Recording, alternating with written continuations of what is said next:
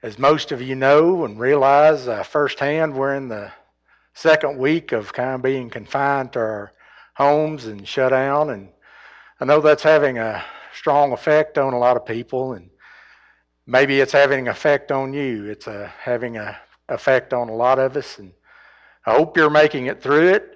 If you're local in the Wheeler area and you need something, you need some spiritual counseling, or you need something in a physical manner, contact one of us. You can leave a comment. We'll get back with you. Uh, we'd love to help people in any way we can during this present difficult time that we're enduring here. This evening I want to consider a question which I suppose has been asked since man was created, and probably right up until the last newscast that you might have watched. And that question is why? It's a simple question, but more specifically, we might ask, why does God allow suffering? We know that there are a lot of people suffering right now. We know there's a lot of heartache. There's been a lot of death. A lot of people in horrible condition in hospitals.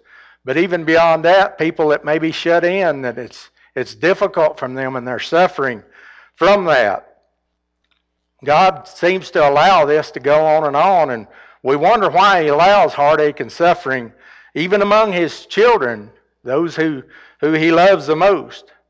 You know, every day people get injured, they die, and they ask why.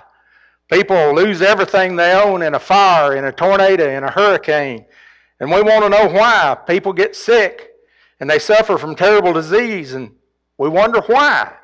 Why does all of this happen?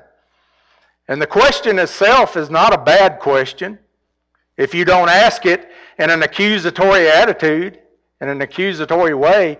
If you ask it with an open and honest heart, really wanting to know what the truth is, it's a legitimate question.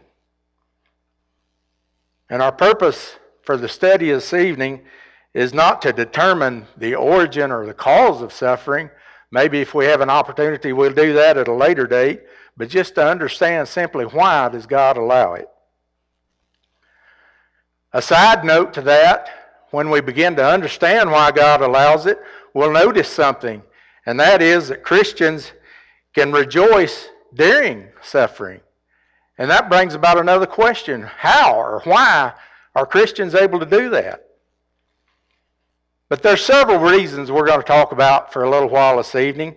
The first being that suffering keeps this world from becoming too attractive. You know, we have a lot of blessings in this world. We have a lot of good things that happen to us in this world, and we enjoy a lot of things in this world. But when it comes down to it, the thing we don't enjoy is suffering. And if there was nothing ever happened in this world that caused us to suffer and to see the hardship of this world, then why would we want to seek a better place? And we know a better place awaits us. Why would we want to seek a better time when there is no sorrow or suffering? And yet here we are in this time, and there is. So suffering itself can cause us to keep this world from being too attractive. You know, the Bible tells us that we don't really belong here anyway. We're only here for a short period of time. 1 Peter chapter 2 and verse 11.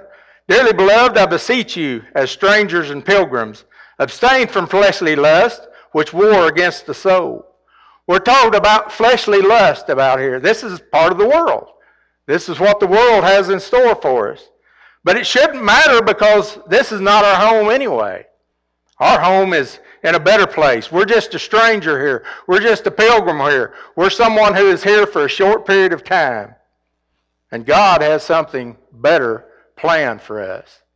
A better day, a better time.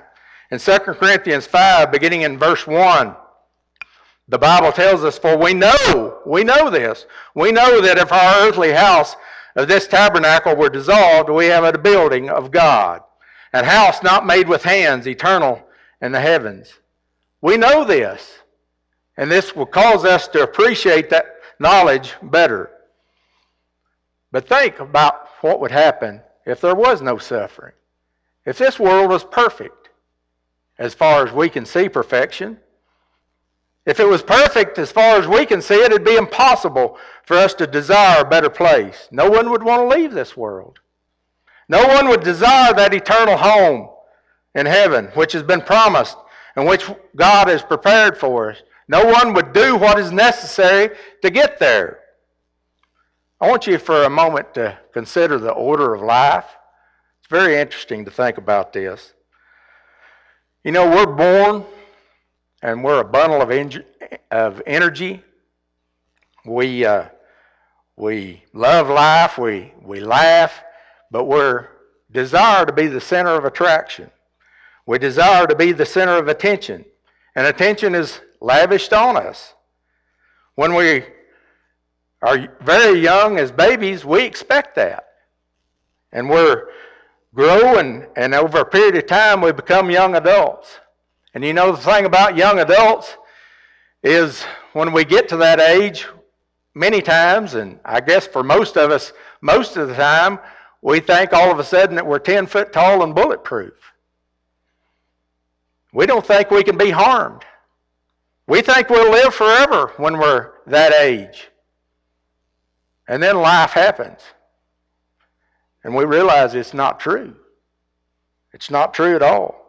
The Bible teaches us that 70 years is about all we can expect out of life. In Psalms 90 and verse 10, the days of our years are 60 years and 10. And if by reason of strength they be 80 years, yet is their strength labor and sorrow, for it is soon cut off, and we fly away. So 70 or 80 years is the most we can expect. Some of us don't last that long, but I want you to notice something. Yet is there strength and labor and sorrow. There's strength when we're young. And then we labor. We begin to labor. And then it's not long before the sorrow of old age begins to set in. And usually by that time we begin to seriously think that there's got to be something better. We begin to think about that. And I'd urge the young folks today to begin to think of that before you get old. And consider that sooner rather than waiting until you're old. Suffering can also bring out the best in people. Most people who have endured suffering have witnessed this firsthand. You know, sometimes when you're suffering, you get constant support from friends, from brothers and sisters in Christ. Maybe food is prepared for you. Maybe financial support is given. There are phone calls made, cards, texts, letters, through the phone.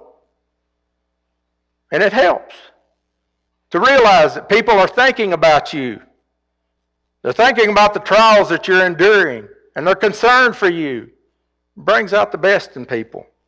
And we see this, I'm sure everyone's seen this quite frequently in times of natural disasters. Maybe when someone's lost everything they own through a fire. Maybe when there's a terminal illness. Maybe when there's a virus going on all over the world and it's got people confined to their homes. And we realize that we're thinking about one another and we care for one another. Suffering teaches us to do this. Suffering causes us to learn this hard lesson. And this may be one of the reasons, it may be the reason, that the early Christians were able to rejoice in times of suffering and trials. You know, they endured more than we probably ever will, no matter what happened. And they understood that tribulation could develop character. Paul wrote in Romans chapter 5, verses 3 through 4, and not only so, but we glory in tribulation also. We glory in tribulation. That's just a strange concept to the world. You can't glory in the face of tribulation. Paul said they did. He said, knowing that tribulation worketh patience, and patience experience, and experience hope. Who knew? Who knew that a little suffering could teach you so much? That tribulation could teach you how to be patient in this life. And that patience gives you the opportunity to become experienced at suffering, experienced at coming through suffering, experienced at getting past suffering, experienced at enduring suffering. And that experience teaches you that there's something better to work toward. a reward at the end. Something we may not think of often when we're considering suffering is that it gives us an opportunity to silence the enemies of God. The best example I can think of this is Job. We know that Job was an upright man, that he didn't like evil, he liked good, and he lived his life in that manner. And God was pleased with Job. And he asked Satan if he had ever considered Job and the uprightness of his ways. And Satan wanted to prove God wrong. He wanted to prove to God that Job only served God because of the blessings that he had placed upon him. But we see that Job's patience and his endurance silenced Satan. And eventually he walked away. There was nothing more he could do, nothing more he could say. And in that same manner, God expects us today to silence foolish accusations. In 1 Peter 2, verse 15, for so is the will of God, that with well-doing ye may put to silence the ignorance of foolish men. You know, there are people that ridicule the teachings of Christ, and they say they're antiquated and outdated, that they're no longer valid. And then they say a Christian suffering and enduring that suffering, bearing up under those trials, and they say, wait a minute, what's going on here? That would probably destroy me, and yet this person is bearing up. And suddenly they want to know why. They want to know how. They bring about other questions, and they want to know why you're happy and hopeful in this terrible time. Some say Christians are too weak to stand on their own. So they look to an unknown God for strength because they're so weak. But then they see these same people enduring affliction that they themselves don't think they could endure. And they do it without complaint. And they remain hopeful and rejoice in those times. And they want to know how. And it puts to silence foolish objections of men. We ought to use that opportunity every chance we get. Also, suffering teaches us to be grateful.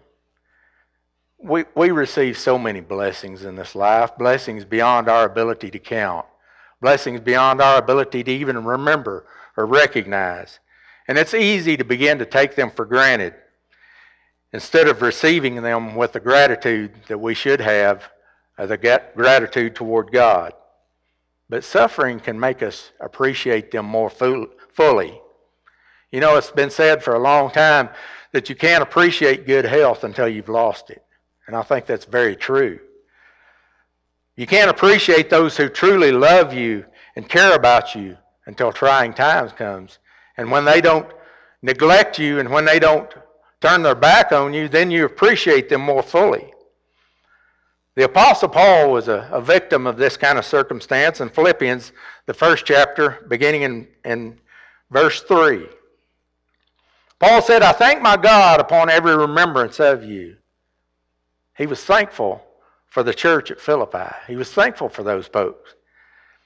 And he also returned what they were doing for him. He said, always in every prayer of mine, for you all making request with joy. When he prayed for them, and he prayed for their joy, and he prayed for they would be upbuilded. He said in verse 5, for your fellowship in the gospel from the first day until now, he was grateful for the labor that they put out in the gospel. Paul was grateful for these things, and he returned it in kind. In verse 6, he says, being confident of this very thing, that he which hath begun a good work in you will perform it unto the day of Jesus Christ. Verse 7, even as it is meet for me to think this of you all, because I have you in my heart, inasmuch as both in my bonds and the defense and confirmation of the gospel, ye are all partakers of my grace. He says a couple of things in this verse I want you to notice. First of all, we see why, the reason for this writing. Paul was in prison. He wasn't able to be with the people he wanted to be. You know, we're in a similar situation right now. Although we're not in prison and we can move about to some extent, we're confined in some ways. We're not to move about like we normally do. And this was a source of depression for Paul because he couldn't be with the people he wanted to be with. And some of you and us today may be in the same situation. Maybe we can't be out and among people like we want to be. And it's a drain on us. But Paul says, I know you're out there. And I know you love me. And he says something in the end of this verse that is a more beautiful point of love than anything I could ever say. He says, ye are all partakers of my grace. You know what he's saying there? He says, any grace that God has given me because of your love for me and because of the prayers you give me and because of the support you give me, you own a part of it. You own a portion of it. He wanted them to be a part of it. Verse 8 tells us, for God is my record, how greatly I long after you all in the bowels of Jesus Christ. Simply because the Philippians were his brothers and sisters in Christ and cared about him was enough to sustain him in time of need. Suffering makes us more dependent on God. Too often we think ourselves self-sufficient, even Christians. I know I myself suffer from this from time to time. I was thinking I'm doing pretty good. You know, I got things under control. And I think that's the attitude of a lot of us.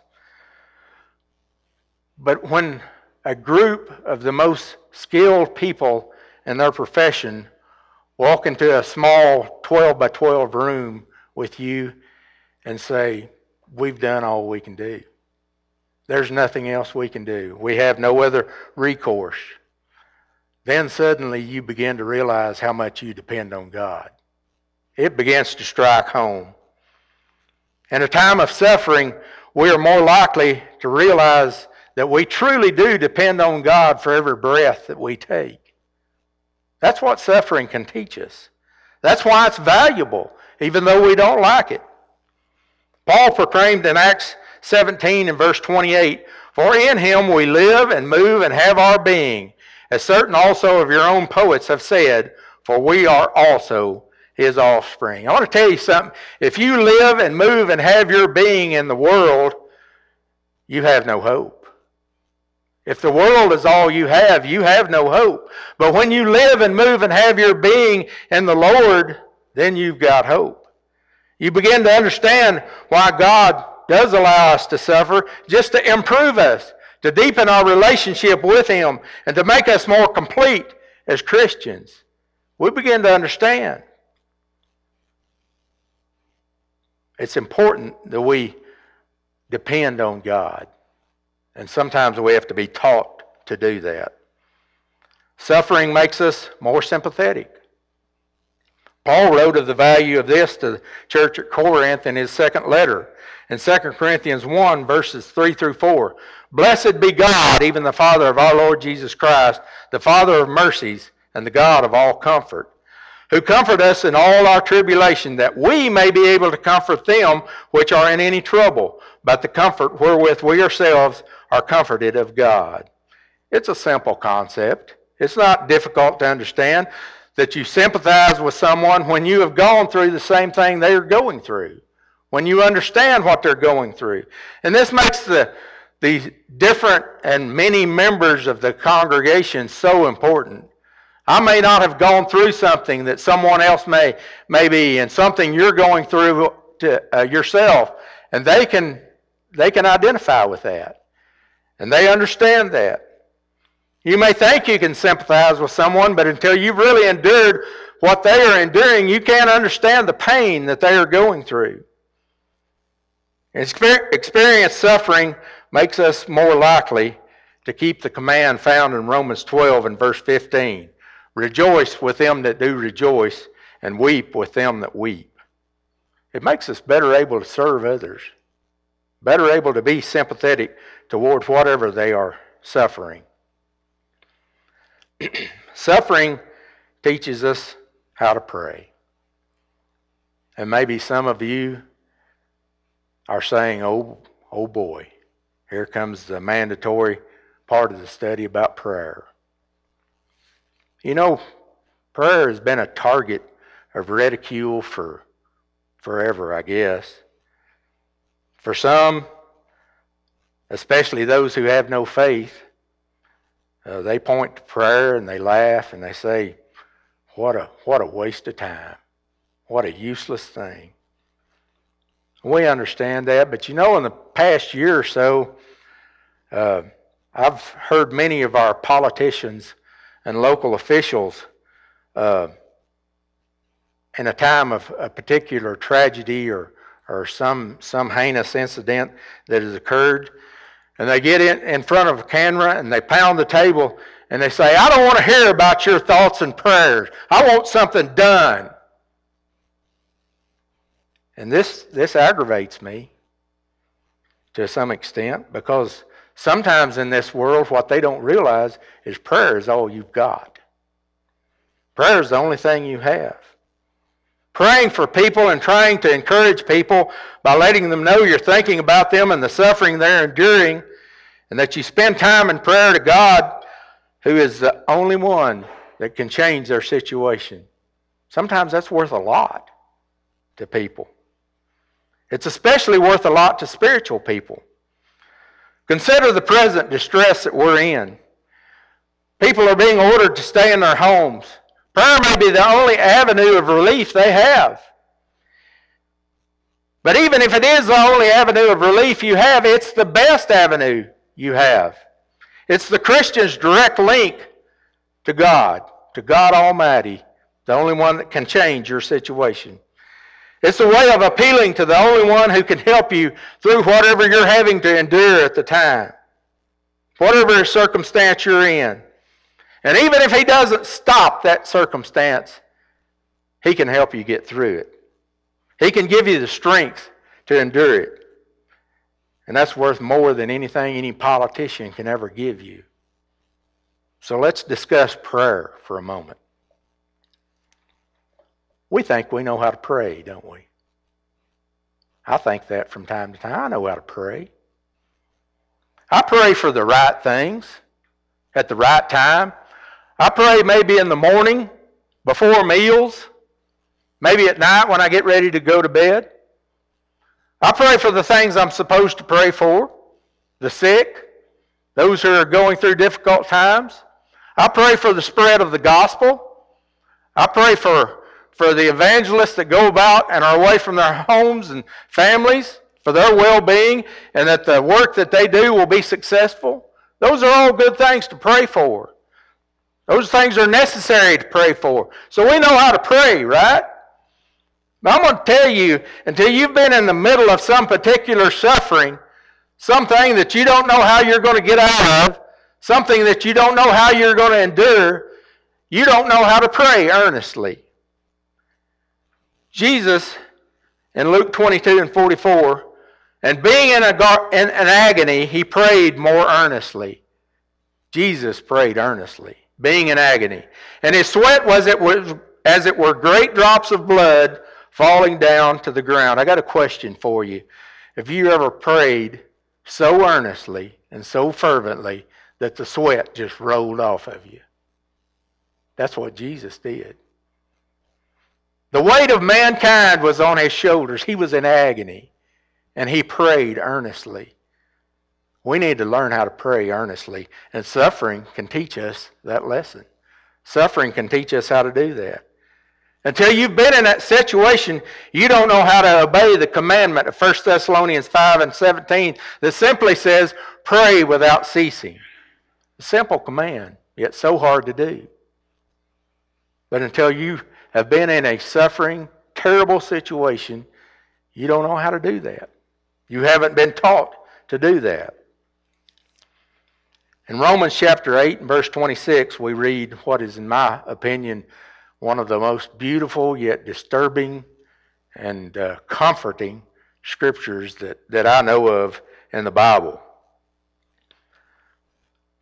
Paul writes here, likewise the Spirit also helpeth our infirmities, for we know not what we should pray.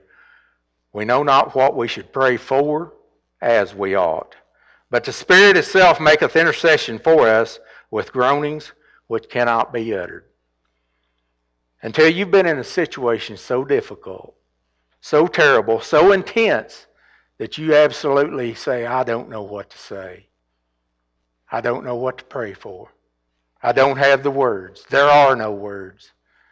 And you begin to understand that you rely on the beauty of the Spirit to intercede on your behalf and pray with groanings that cannot be uttered. You don't know how to pray. And that's what suffering can teach us. And that is what it can train us to do. As we begin to wrap this up, I hope you can begin to see why a righteous and loving and merciful God could allow suffering to teach his people.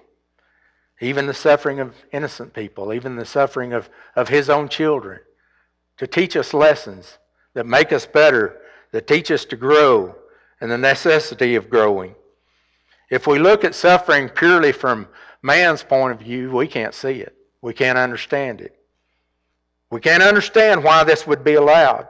So until you jack up your courage and you put your pride on the kitchen table and leave it there and look at it from God's point of view and remember what he told us in Isaiah 55, 8 and 9, we're not going to appreciate the fact. Isaiah 55, 8 and 9 says, For my thoughts are not your thoughts, neither are my ways your ways, saith the Lord. For as the heavens are higher than the earth, so are my ways higher than your ways, and my thoughts than your thoughts.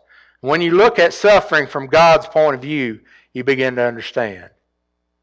Even though it's hard, even though it's trying, even though it's hurtful, from his point of view, it prepares us for eternity.